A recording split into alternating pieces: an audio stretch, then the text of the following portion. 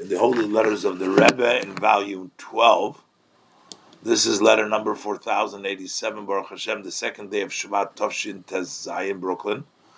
And the Rebbe is addressing it to Rav Chosid entitled Morenu Zeiv Tzvi Sheyichya, Sholem Uvracha. So the Rebbe is responding. He asked the Rebbe a question. In about a certain idea about the snake. We know the snake that convinced Chava, right?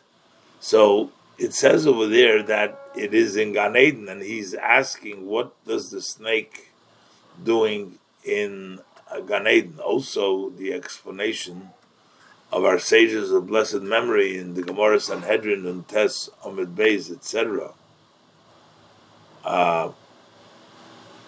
There's the Gemara in Sanhedrin, one of the places the Rebbe brings down.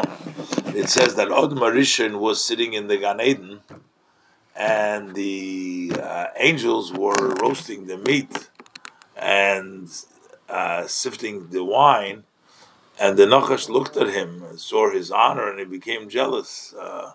So you see that what is the Nachash doing in the Gan Eden over there? You see the Nachash was there when he came to convince Adam Harishon. He came, and Chava, he was in Gan Eden.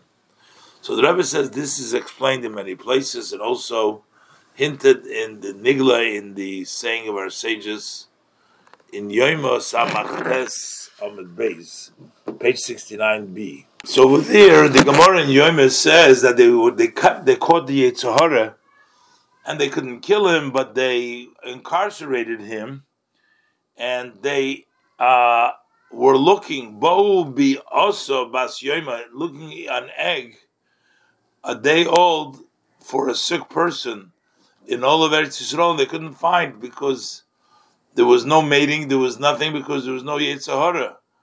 And it says, Kalya Alma, the world will be destroyed, meaning there's a benefit for the Yetzer Hara in what he's doing. The Rebbe blesses him with success in education, in pure holiness. This is the name of the Rebbe the Maskir. And the Rebbe writes at Nun Beis, for sure, you're preparing the students for Yud Shvat, the day of the yortzeit of my father-in-law, with all the titles. Here is a Chusa Yogan Aleinu. May his merit protect us.